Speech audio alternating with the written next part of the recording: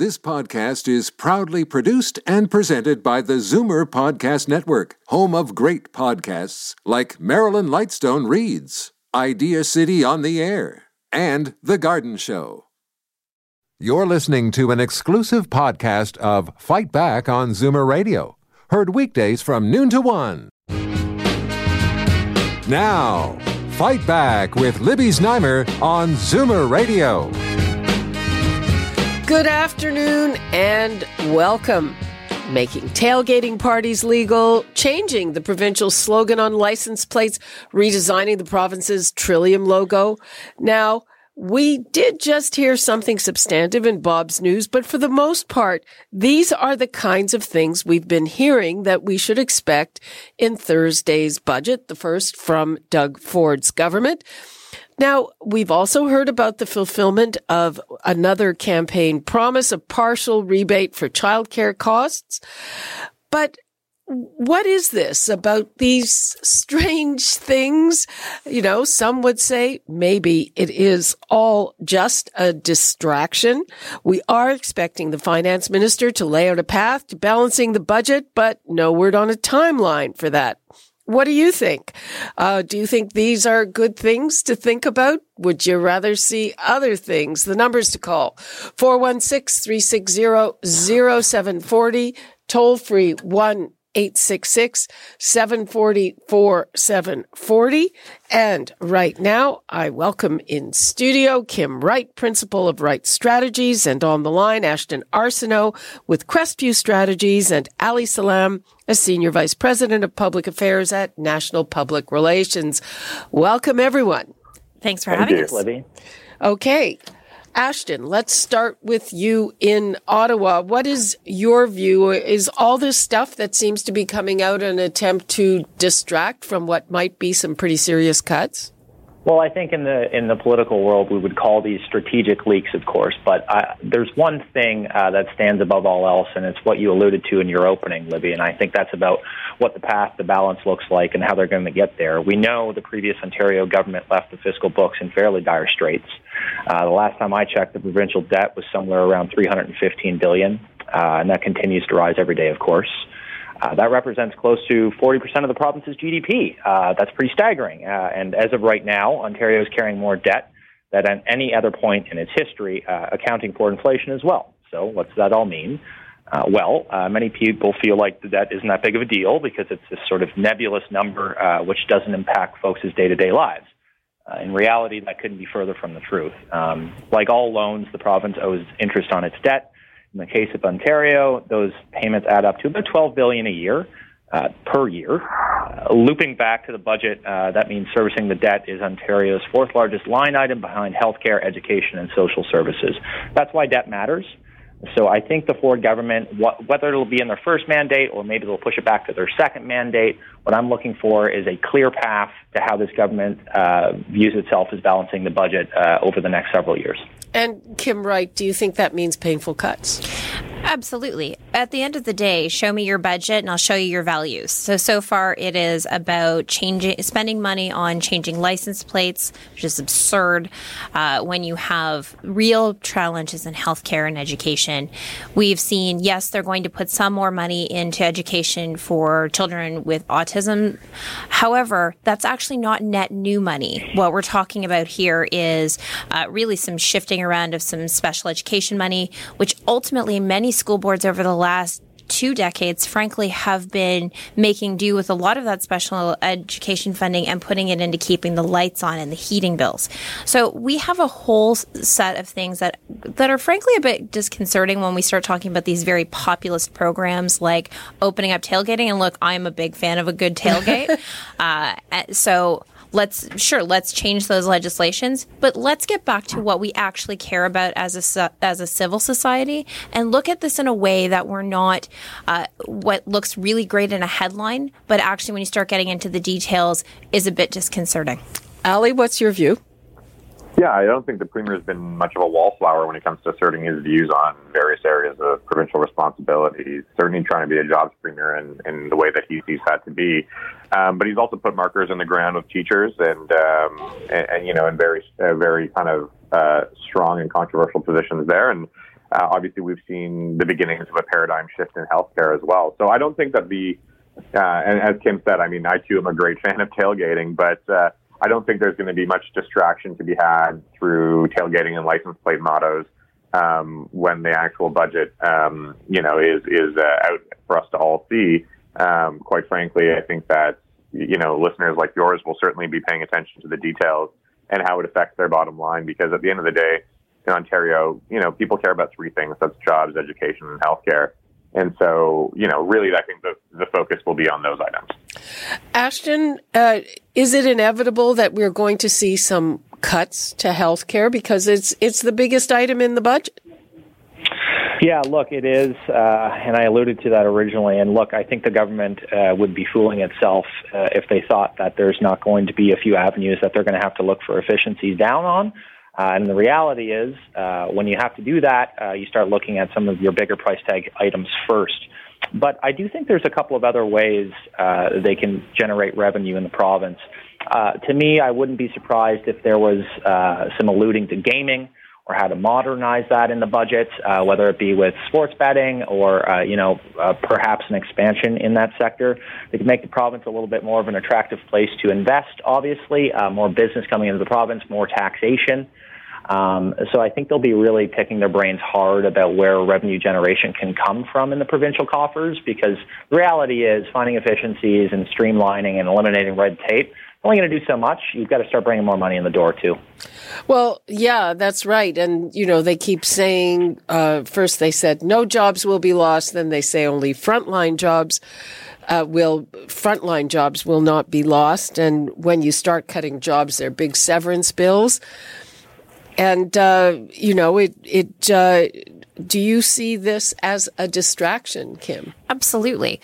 What you never want to be the premier of cuts, especially on frontline workers, because, gosh, this premier loves nurses and doctors and firefighters and everyone else. But he's creating policies that, whether he meant them to or not, have and will continue to result in frontline services being cut. Now, are there things that can be recalibrated within, the Ministry of Health to allow for better innovation? Of course there are, but that doesn't change the fact that patients need to be cared for and people need to be front and center of that care model. What they're concerns about really is where the premier and his team tend to take a bit of a chainsaw when a scalpel would have done on some of these programs. For instance, when, again, going back to the autism funding model, we're just going to eliminate the wait list entirely. That doesn't change the fact that these kids and people of all age brackets still have autism and still have needs. So just to say, we've eliminated a wait list isn't enough when you don't have the programs and supports in place. That's the kinds of things that we're seeing over and over again. There's things that are great announcements, but there are some things that are concerning. What it was also concerning to me, just from a process perspective, is the Premier's office, or someone leaking, is talking about these stickers that are going to go onto gas pumps. And it's not that they're going to be encouraged to be put on gas pumps, quote unquote encouraged. They're going to be legislatively mandated to be put, that these political propaganda pieces are going to be put on. Do you read stickers on gas pumps? Who cares? I think when you start mandating propaganda, that's when I have concerns about what is the legislative overreach. And that gets a bit disconcerting when we have frankly, a premier with a supermajority that can do what they want. But with great responsibility comes great consequences in the, not to quote Spider-Man, but kind of. Ali Salam, so we're hearing that they are going to do something to give parents who have big childcare costs a rebate. We don't know the details. It might just be, for those who are very low income, $35,000 a year or less. And we're just hearing just now in Bob's News that low-income seniors might get free dental care. Are those the kind of targeted measures that you think will tone down criticism? So I think, and as you've said, it's kind of new news, and so we don't have all of the details, and we won't really until the budget is read later this week. But I think, perhaps the seniors piece, if it is as it sounds, will certainly be of benefit to many seniors. I think on the other hand, though, rebates around childcare, if they're target, I think we all agree that those in most need should obviously be able to receive the greatest benefits. So I don't think anyone's going to object to their inclusion at that level. I think the challenge will be that perhaps these childcare rebates will not go far enough for many of the people that voted for the premier, and so they'll be left wondering what's in it for them. And obviously there's the ideological difference between actually providing a service through the government versus offering a tax rebate for it, and we've seen that obviously in the traditional ways that Liberals and Conservatives view these issues. Bringing it back to healthcare, though, I think that, the premier is really going to be looked at to see where these policies net out. We're all aware, and certainly something that caught the media and the public's attention this last week was reports around the fact that there may be changes to procedures and what was covered under, for example, related to colonoscopies, and whether or not there would be sedation removed as an option. Now, we've since heard that that's not the case. That was a draft that was not going to see the light of day. It did get out, and to Kim's point, I don't know if it's a leak or if it's where that came from. But at the same time, I wouldn't think that's a strategic leak, because it might have been a trial balloon more than anything.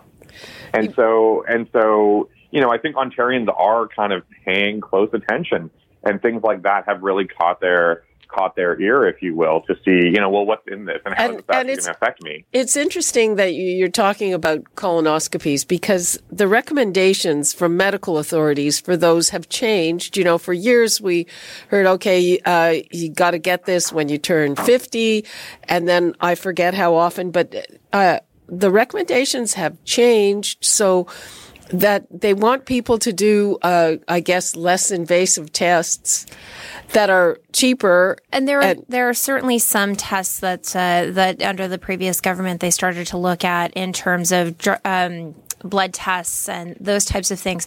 But there are all sorts of things around the body of evidence of the science of colonoscopies and mammograms and all of it that continues to evolve. And I think it behooves governments to actually pay attention, because the more you can be on the preventative side of things, the less expensive and less invasive it gets. But we're also we over-test.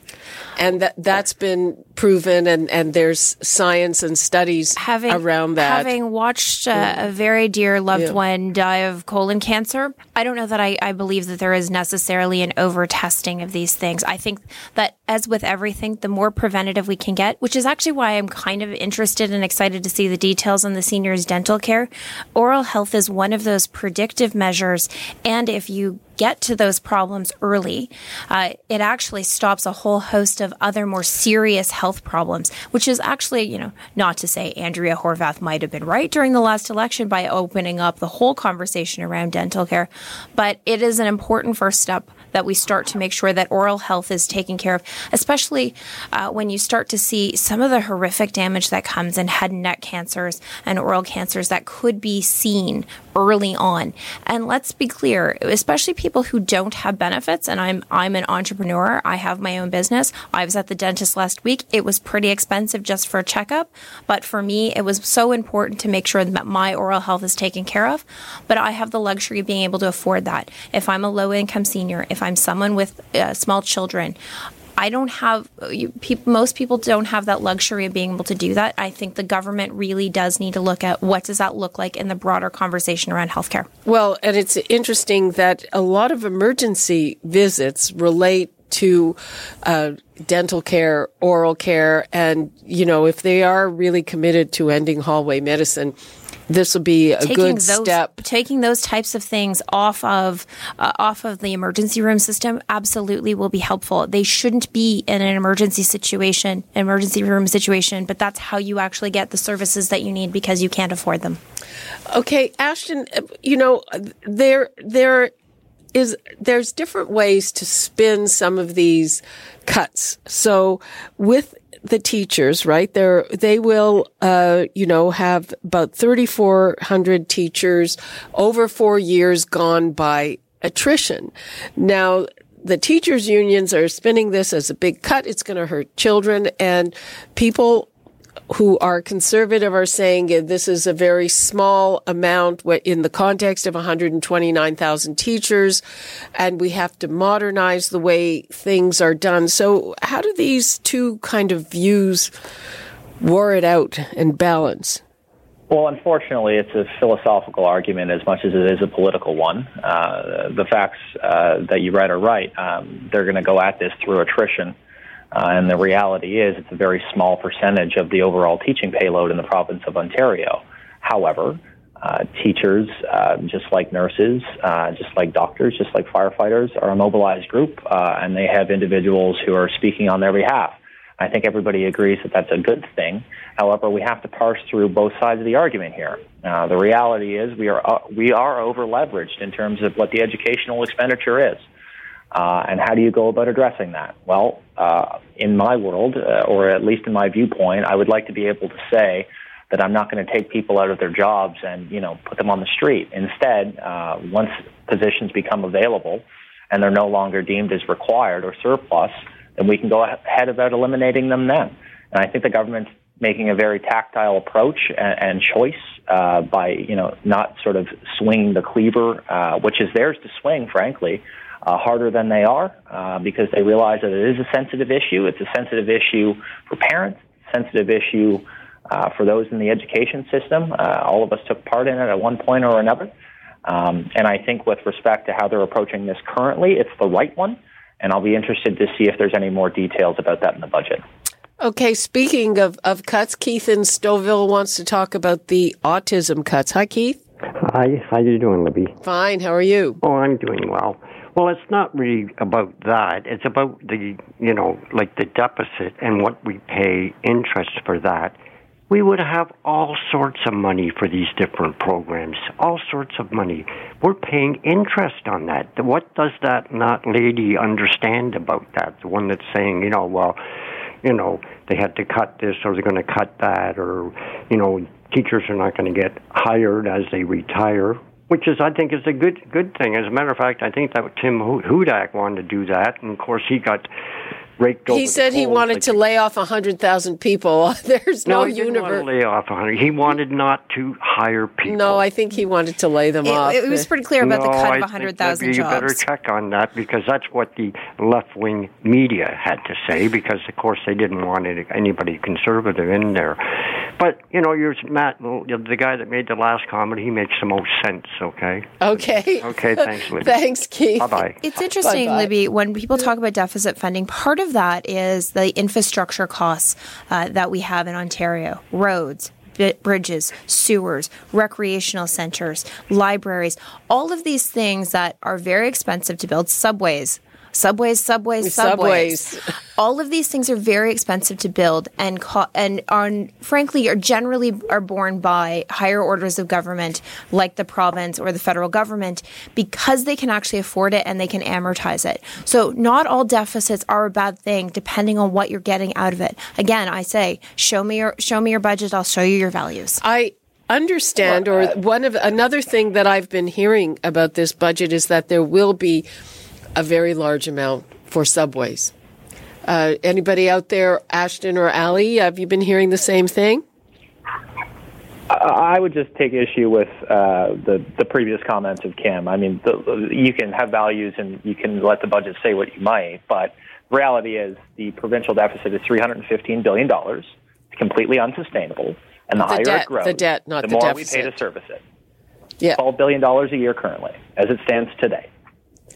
Okay. The only comment I would say to Ashton's is that, the provincial debt situation is not like your own household debt. It's very different. And, governments have the ability to leverage those situations in a different way. So certainly there's an ideological perspective around whether or not one should be servicing their debt or focusing on, keeping class sizes smaller or things like that. Ideally, I think all Ontarians want to find a balance in that situation. And I think in large part that was what cost Kathleen Wynne her government.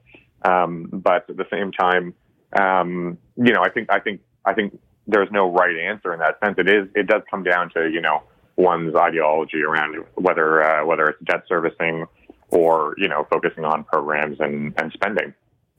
Okay, let's hear from Rudy in Toronto. Hi, Rudy. Hi, Libby and other folks that are with you.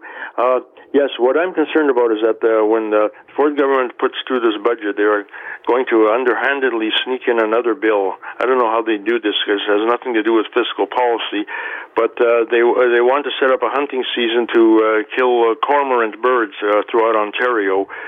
There is no hunting season for them now, and they plan to allow hunters to shoot up to 50 birds a day, and I think that's going to be a horrible slaughter if that. Where did you hear that? The Animal Alliance of Canada is following this plan. Okay, we're going to have to check that. I don't think any of us have heard that, but thanks for putting it on our radar. Anybody heard that? I haven't heard that. I heard that, but the budget's a policy document, so it's not necessarily outside of the realm of something that could be in there. Unless they're trying to announce it through, the setting up the program and the cost measures around that. But the budget is going to be all sorts of interesting thing to all sorts of interest groups that the Premier needs to woo back if his polling numbers are going to rebound post the autism funding. Okay, let's hear from Sharif in Mississauga. Hi, Sharif. Hey, how are you? Fine, how are you? Oh, not too bad. I want to talk about dental. Anybody that brings in dental, they're going to get my vote. Because dentists in Canada, they're the biggest rip-off to the public in Canada. In 55 years, I ran into an honest dentist in Scarborough. Oh, wait. Let's not, dentistry is expensive. Dentists go to school. We agree it's expensive, but that doesn't mean they're dishonest. They're not honest. I'm telling you the truth. The dentist, what I had before in Mississauga, I don't want to mention the name, she destroyed my teeth till I woke up. There was nothing wrong with my teeth. Every time I go see her, oh, you have cavity.